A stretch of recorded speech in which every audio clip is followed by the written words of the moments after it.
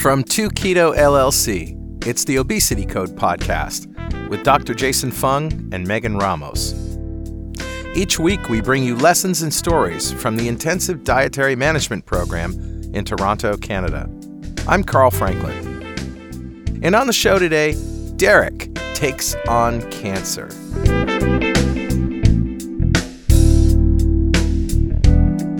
The Obesity Code podcast is brought to you by 2 Keto LLC, who strives to support the low-carb community with podcasts and other publications. And you can support our mission by making a monthly pledge, no matter how small, at patreon.2keto.com. Today's show centers around patient Derek Green, an otherwise healthy middle-aged man with colorectal cancer.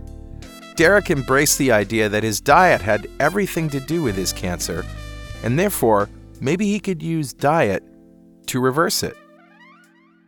Derek grew up in Ottawa. He never really had a problem with weight or blood sugar. He had a fairly normal childhood. I'm adopted, so I don't know much of my medical history going back, but I was in good health. I never had any issues like that.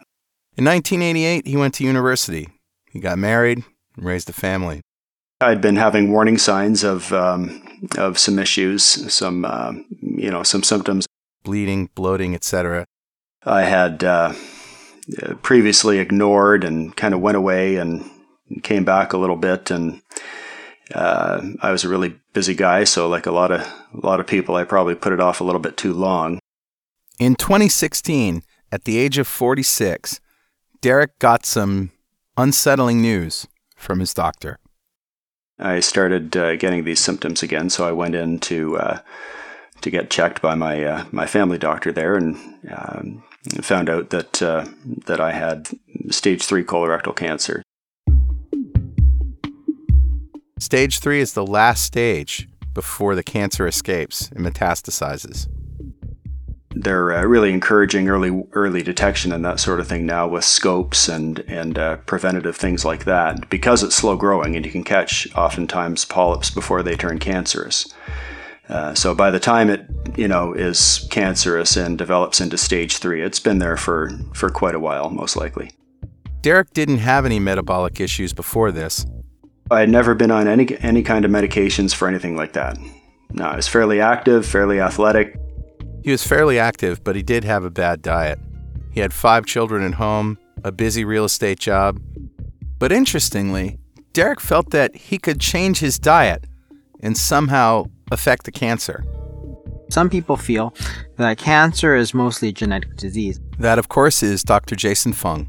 And this is sort of the prevailing sort of cancer paradigm for the last, say, 30 years, is that cancer is caused by genetic mutations which cause cells to become cancerous, and then they grow, and that's what happens. So things such as ionizing radiation, for example, can damage DNA, which can cause genetic mutations, and so on. Unfortunately, this sort of ignores a huge body of evidence that suggests that cancer is largely an environmental disease. There are certainly some cancers that are highly hereditable. And that is co-host with me of the 2 Keto Dudes podcast, Richard Morris. If you have a strong family history of particular types of cancer, then there may be nothing that you can do about your risk. And maybe the longer that you live, the greater that risk. But there is a good argument for many cancers to being environmental. Because if you look back at populations that eat a very traditional diet, that is Africans, sort of Aboriginal peoples in Australia, for example, there is virtually no cancer even in those people that live to a very old age. So it's not simply that these people didn't live long enough to develop cancer. It was basically an unheard of disease.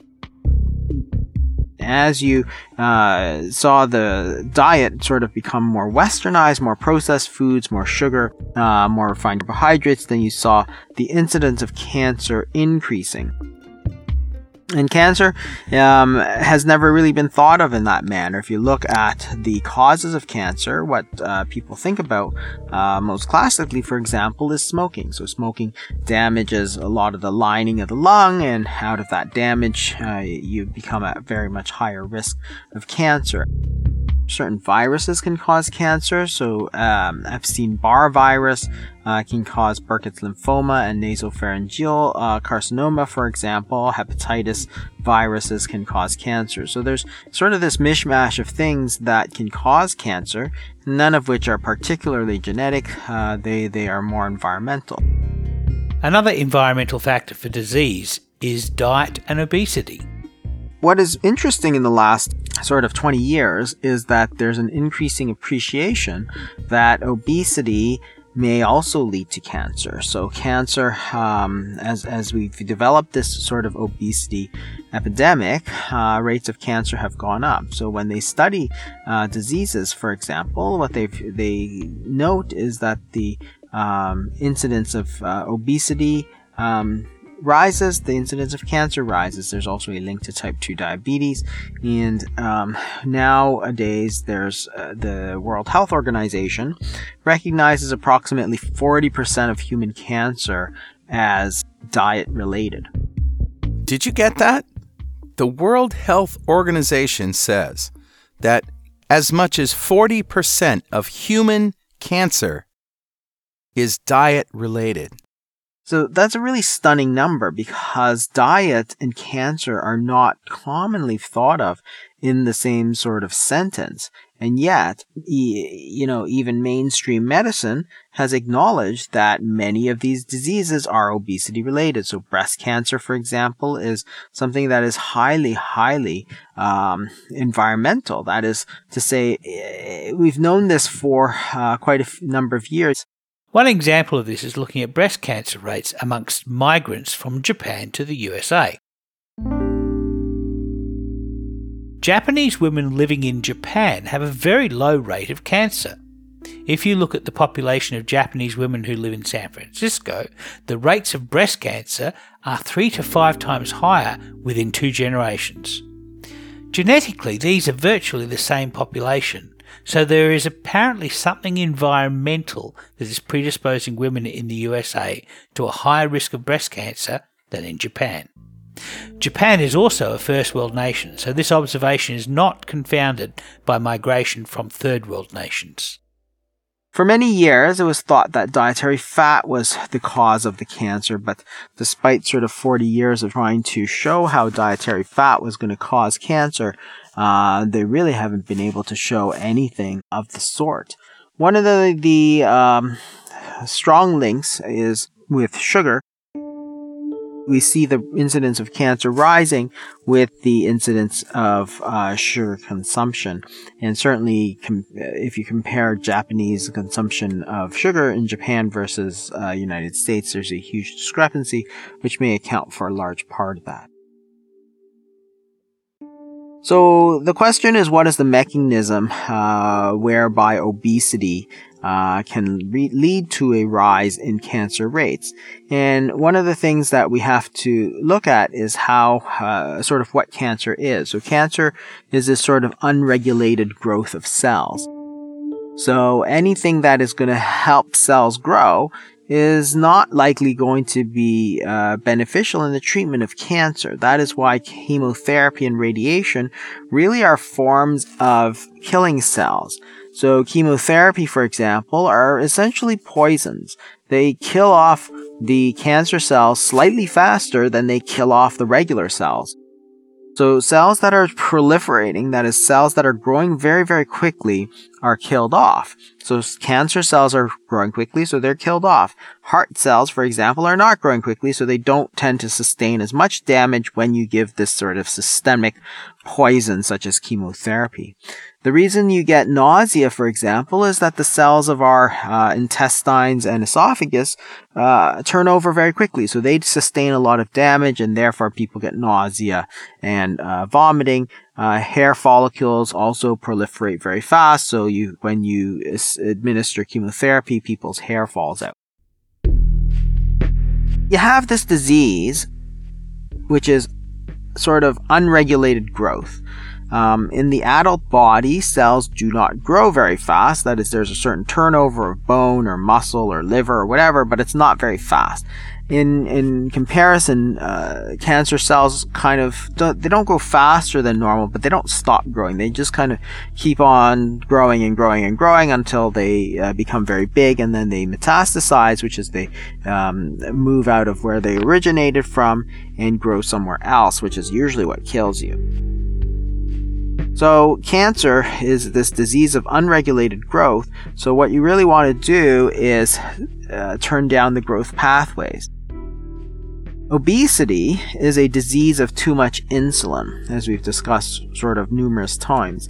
It's not too many calories, it's too much insulin. And one of the key growth factors is insulin. So insulin tells the body to grow.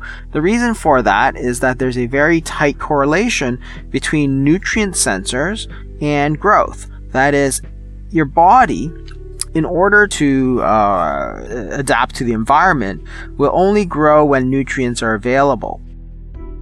Therefore, your body has these sort of nutrient sensors that can sense when food is coming in. One of those is insulin. Insulin, when you eat, insulin goes up. So you signal to the body that food is going in, and that signal is very tightly correlated to growth pathways, so that the body says, hey, there's lots of nutrients available, let me grow my cells.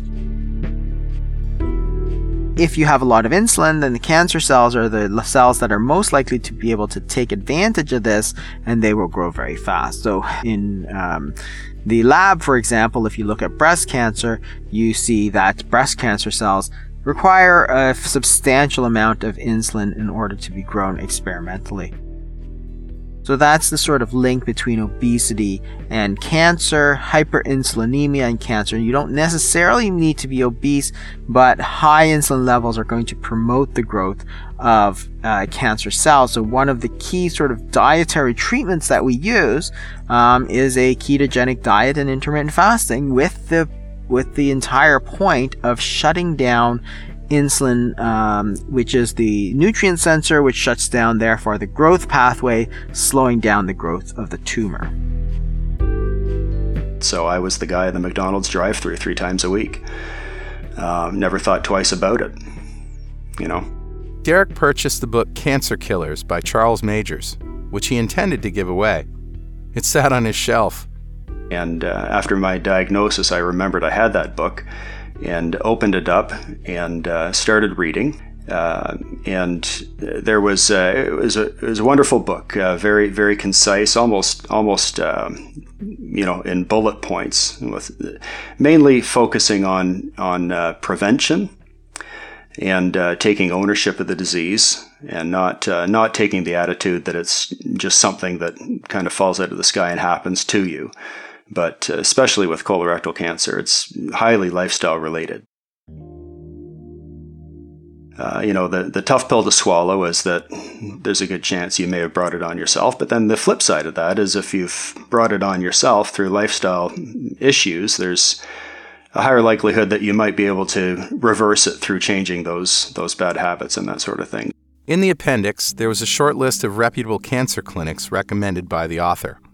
One was in Toronto.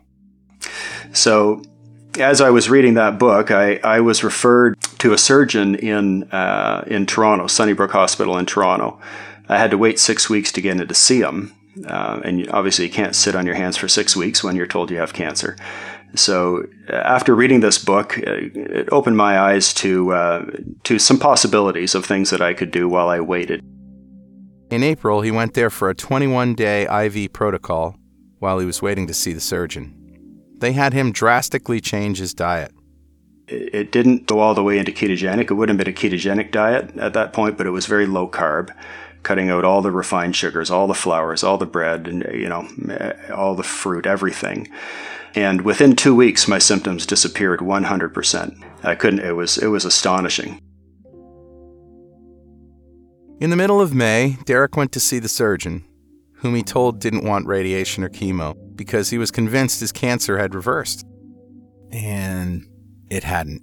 The tumor was marginally smaller, but it was still stage 3. Based on numerous recommendations, he decided to go through with conventional treatment, radiation and chemotherapy. A chain of referrals started happening. This is what I always tell people is just, find people that are experts in the field, that are knowledgeable. Don't Google, because you might land on the right person, but you might land on the wrong person. You might land on an expert who's unbiased and unprejudiced and unjaded, and will give you unbiased wisdom, or you might land on the 12 glasses of carrot juice a day guy, I like to say, and it might cure you, but it might kill you. So, find genuine experts in the field and get on the phone. And, if they are really worth their salt, then if they don't know the answer to the question, they'll admit it and refer you to somebody who does. And that's the sort of thing that began happening. His surgeon, Dr. Fodor in Toronto, got him in touch with a nutritionist, Dr. Susan Brown, in Syracuse. She referred him to Dr. Ralph Moss, a cancer researcher in Lamont, Pennsylvania. Dr. Moss has spent 40 years researching cancer. He was the doctor who ultimately convinced Derek to go through with the conventional treatments. Dr. Moss has been writing and researching on everything cancer-related for the past 40 years. He operates a business called Cancer Decisions. It's cancerdecisions.com is the website, a phenomenal resource. And he is a genuine, a genuinely excellent resource. Very knowledgeable, well connected with expert researchers and clinicians, and completely unbiased, which is a very difficult combination to find within the cancer field. So. Dr. Moss publishes the Moss Reports, which are massive documents, very detailed on specific types of cancer, which you can purchase through his website. So I did that. I had a couple of phone consults with him, and it was him actually who recommended that I go through with the conventional treatments. Based on the research. If it had been stage 2 colon cancer, then he said his advice would be, think twice about it. There's minimal benefit at that point to the treatments, but with stage 3, so the research does show a benefit. It's not huge, but it's there. So based on that, he recommended I go ahead, and based on his advice, I did, and it was the right thing to do. Dr. Moss referred Derek to Dr. Fung in the IDM program. Jason agreed to take me in, even though I'm not diabetic, just as a bit of a special case. And it was through Ralph Moss and Jason Fung that my diet then went from just low carb and transitioned into ketogenic. If you elevate blood glucose and you have cancer, you'll provoke the tumor to grow faster. That was Professor Thomas Seyfried of Boston College. He has done fundamental research over many years into interventions, including ketogenic diets, to restrict energy to cancer cells that fuels their growth. You can't completely shut off the body's source of glucose. It will always make an essential amount, but there are ways to restrict it, using ketones. Professor Seyfried's team developed the Glucose Ketone Index, or GKI, whereby if you can get the concentration of glucose in circulation, in millimoles per liter, to be close to the concentration of ketones in circulation, also in millimoles per liter, then that puts pressure on the fuel source for cancer cells. Many cancer cells can only ferment glucose for energy, but the non-cancerous cells surrounding them can still oxidize ketones and fatty acids for energy. A ketogenic diet supports the energy needs of non-cancerous cells while restricting the energy supply to cancer cells. Professor Seyfried has also been a consulting specialist for a number of clinical trials around the world, including several in the USA, using ketogenic diet with hyperbaric oxygen, one using Paleolithic ketogenic diets in Budapest, and on one in Turkey, using ketogenic diets, hyperbaric oxygen, and low-dose chemotherapy. Well, colorectal cancer with ketogenic diet was seen in patients by Dr. Dawn Lemaine from Oregon, and she also has a clinic in Arizona. She had a patient with colorectal cancer that was cleared up completely, and I think she was using ketogenic diet with hyperbaric oxygen, not radiation. The group from Hungary, Budapest, is using a Paleolithic ketogenic diet with rather excellent success on a variety of tumors. And they use only the diet. They don't use anything else. Dr. Moss also put Derek in touch with a genetic testing lab in Germany and found out the chemo he was taking wasn't very effective. The radiation was the real cancer killer. I know from our studies in Turkey, where we're using hyperbaric oxygen, ketogenic diet, and some other drugs, minor, very minor, that we're getting very excellent success for a broad range of metastatic cancers. So how is it that a clinic can treat cancer with such a very minor amount of chemotherapy drugs? We're using the lowest dose of chemo that's possible without the physicians losing their license. So, I told them what would happen if we used no chemo, and they said the results would be better. That's astonishing. Yeah, well, don't forget, chemo is a poison. Why would you treat anybody with a poison? The profound ignorance of the field is doing that because they don't know anything else. So you poison people to make them healthy. And in some cases, you do, in fact, resolve the cancer. But you've now put the poor patient at risk for all kinds of other maladies. I had transitioned to the ketogenic diet as I was going through the neoadjuvant chemotherapy and radiation before my surgery. So I was driving every day up to Oshawa and receiving this radiation and the chemo. And the diet really minimized my side effects. I had minimal side effects, a bit of muscle fatigue toward the end of it, but not much besides. Minor nausea from the chemo, but nothing to speak of, compared to what a lot of people go through. And then there was about a 10-week break between the last radiation treatment and my surgery, which would have been September 2016. And the pathology, of course, Sunnybrook does their own pathology after the surgery on everything that they remove, and the report came back that I had a pathologic complete response, which means there's nothing left of the cancer at all. I'm shocked that so many cancers in patients are responsive to the ketogenic diet. We have tumors in the mice that are very responsive to ketogenic diets, and then we have other tumors that are very non-responsive. And some of the metastatic cancers that we work with are less responsive to ketogenic diet. And that's because many metastatic cancers come from the immune system itself, like macrophages. And macrophages are a big glutamine consumer cell. So some metastatic cancers may not respond as well to ketogenic diets because they have the capacity to use glutamine. And then you could shut the glucose down, but the cells will still survive. But in humans, I'm be honest with you, I'm shocked that I've never seen our mouse models never respond as effectively as the humans do. Insulin is not the only nutrient sensor in our body. So there are actually 3 nutrient sensors. Insulin, which we talk about quite a bit. The second is mTOR. mTOR is an acronym for the mammalian, sometimes called the mechanistic, target of rapamycin, which is a nutrient signaling kinase that tells a cell that it has found a supply of amino acids. The thing about mTOR is that this is actually a very, very old nutrient sensor and can be found even in sort of unicellular organisms. So evolutionarily speaking, this is found sort of from anywhere from yeast to human beings. So every sort of form of animal or life form in between has this sort of equivalent mTOR.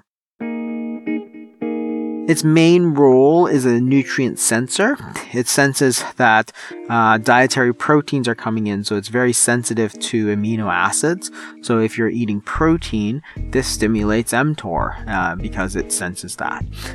Insulin, on the other hand, doesn't just sense carbohydrates, but it senses carbohydrates and protein. mTOR is sort of exquisitely sensitive to protein. Certain drugs which block mTOR are used as chemotherapy. And our third sort of nutrient sensor is AMPK, which is sort of a fuel gauge for the body, but it's sort of a reverse fuel gauge. That is, when AMPK is higher, then the cellular energy stores are lower. When we turn our fuel into energy, our common unit of energy is a molecule called adenosine triphosphate, or ATP. As we use some of that molecular energy, it becomes adenosine diphosphate, or ADP, and if we use a little more of that molecular energy, it becomes adenosine monophosphate, or AMP. AMPK is a kinase, or a signaling enzyme that signals the cellular ratio of the lower energy AMP molecule to the higher energy ATP molecule. In other words, when our cells are starting to run low on energy, they signal that status using AMPK. So they operate in this sort of in tandem. So insulin goes up and down very quickly. It goes up and down sort of within minutes to hours. mTOR takes a little bit longer, so within days. And AMPK, which senses sort of the entire energy spectrum of the cell, takes kind of days to weeks sort of thing. So they operate on different time scales. They also operate sensing different things, and in that way your body can sense sort of how much energy is out there, and therefore how much growth to stimulate. So if you simply eat a sort of a very low carbohydrate diet, if you eat a very high protein diet, you may do very well to lower your blood glucose, you may do very well to lower your body weight, but you're not going to do very well because protein, especially animal protein, stimulates both sort of mTOR and insulin, and also lowers your AMPK because it's an energy source. So AMPK can sense all of glucose, it can sense carbohydrates, protein, and dietary fat. So simply a low carbohydrate diet is not going to have much of an effect to turn down these nutrient sensors and turn off those growth pathways.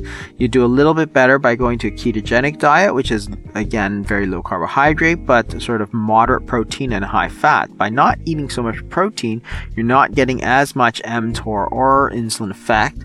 And then you go to intermittent fasting, which is where Derek kind of sought our help, because intermittent fasting, of all the sort of dietary interventions, really is the only one that has the ability to turn down all three nutrient sensors.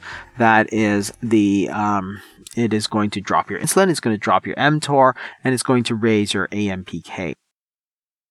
One interesting thing about AMPK is that you can stimulate it with a diabetes drug called metformin. What this does is it tells the cell to burn more fat, and in the liver to make less glucose. This fools the cell into believing it was in a low energy state. This would also turn off growth pathways, and that may be the mechanism of why metformin appears to decrease cancer recurrence, especially in breast cancer. So this is the point that we were at with Derek. He has referred to us in terms of using dietary treatments as a sort of adjuvant therapy. So remember, in the treatment of cancer with diet, we virtually never recommend that people do not take their standard treatments. So if somebody recommends chemotherapy or radiation or surgery, we say, you better go do it. We don't know that these dietary treatments are actually strong enough to completely do it by themselves. It's okay to use these dietary therapies on top of conventional treatment, but don't ever think to go against it because the evidence is not there, and it's not our advice to do that. And that's one of the things we stressed almost at every single visit with Derek, is that If somebody tells you to do surgery, then it's a good idea to do it, and don't think that the ketogenic diet or the intermittent fasting is going to get you away from doing that. The protocols that we use for Derek really don't exist. So nobody really knows whether or not this has any benefit. It's really just never been studied. It's a fascinating sort of area, but whether or not it turns out to be true, I just don't know.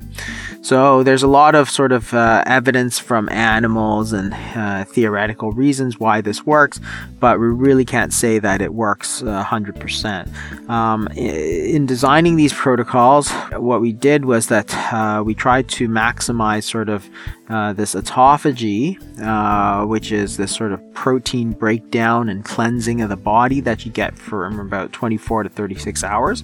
Now, because he didn't need to lose a lot of weight, we wanted him to eat plenty when he did eat, so not to drop too much body weight, because that can also be a very poor prognostic indicator.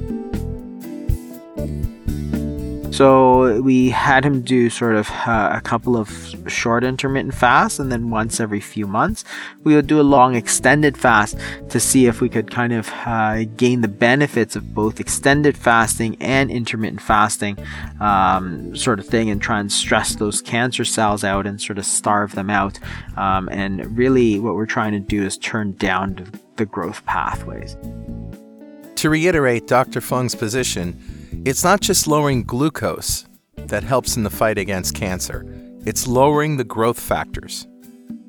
Some people say that what we do is we try and starve the cancer of glucose. That's not actually true. There always is blood glucose. So if you look at blood glucose levels during somebody who's fasting, it's normal. So a normal blood glucose, for example, might be 3.5 to 5, for example. And whether you eat or you don't eat, that blood glucose level actually stays at that range. Some people will drop into the lower range. So we know lots of people who check their blood glucoses and so on, and it may drift down towards kind of 3.4, 3.5. But it's not like the glucose goes down to zero. So what we're trying to do is not starve the cells of glucose. It's a very convenient way to think of what we're doing, but it's not technically correct, because that blood glucose stays in a normal range no matter sort of what you eat. Or don't eat. So even a ketogenic diet does not drop your blood glucose from a normal range, somebody who's not diabetic, into the very low ranges. It would be very dangerous. Your body maintains that blood glucose there for a reason. But what we do is try and turn down the insulin pathway. So again, once again, we see that people sort of confuse blood glucose with blood insulin. They're completely different. What we do is try and turn down the mTOR, turn down the insulin, and in that way try to influence the effect of it. Dr. Fung also has questions about the role of autophagy in battling tumors.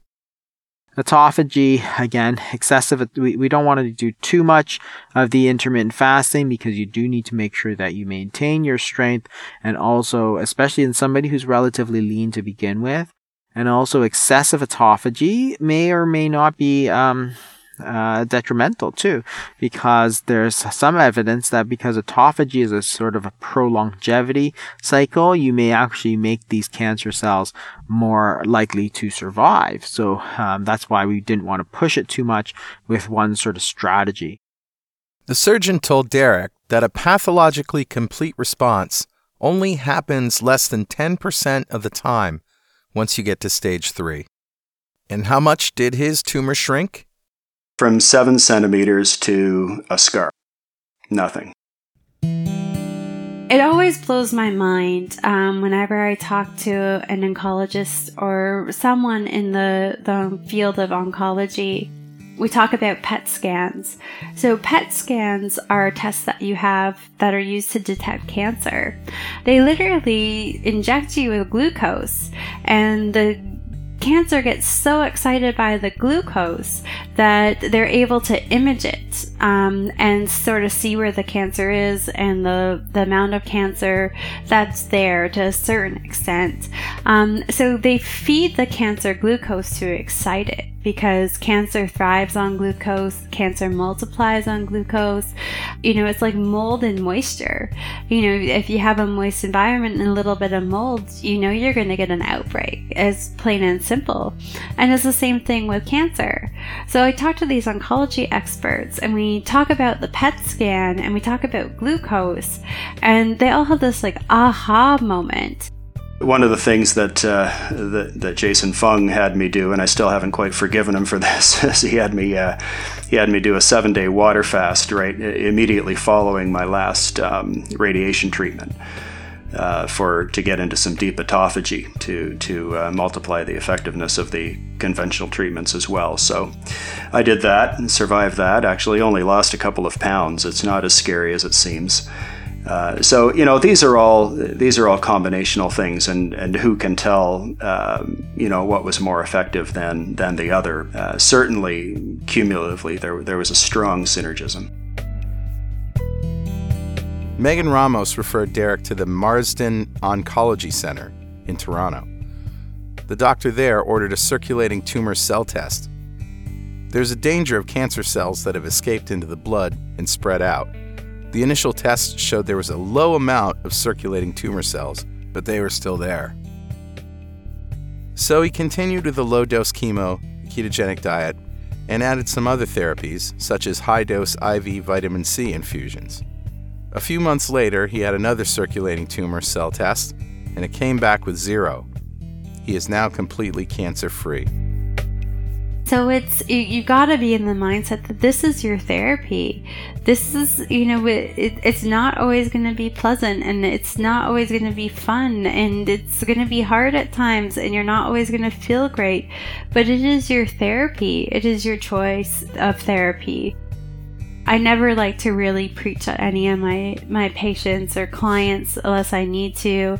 And when I see someone that just gets so stuck in the mindset that this is a diet program, just like all the other weight loss programs out there, and then I'll talk to them about how this is a therapeutic program, and I'll really drive into them, and I'll share stories like Derek's, and like that younger gentleman, and his interaction with Dr. Fung that day, and that changes their mindset. And we try to talk about that in our inpatient training, and our online training as well.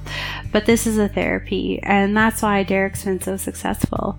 He turned food and eating and his eating habits, such as meal timing, into his therapy. Derek, can you see yourself on a ketogenic diet for the rest of your life? Absolutely. I'm fully keto adapted now. Haven't had people always looking at me, I tell you, I haven't had a piece of fruit in nearly 2 years, and I have 200 grams of fat a day. And, by conventional wisdom, I should have died about 30 deaths by now, right? But I feel healthy as a horse. Energy levels through the roof, great mental clarity, and I'm glad to continue for life as long as who knows what 5-10 years brings, but I've got no plans on changing it. No. Well, congratulations, Derek. You did it. Another happy ending. Well, that's our story for this week. You've been listening to the Obesity Code podcast. Lessons and stories from the Intensive Dietary Management Program. The Obesity Code podcast is brought to you by 2Keto LLC, who strives to support the low-carb community with podcasts and other publications. And you can support our mission by making a monthly pledge, no matter how small, at patreon.2keto.com. I'm Carl Franklin. We'll see you next time.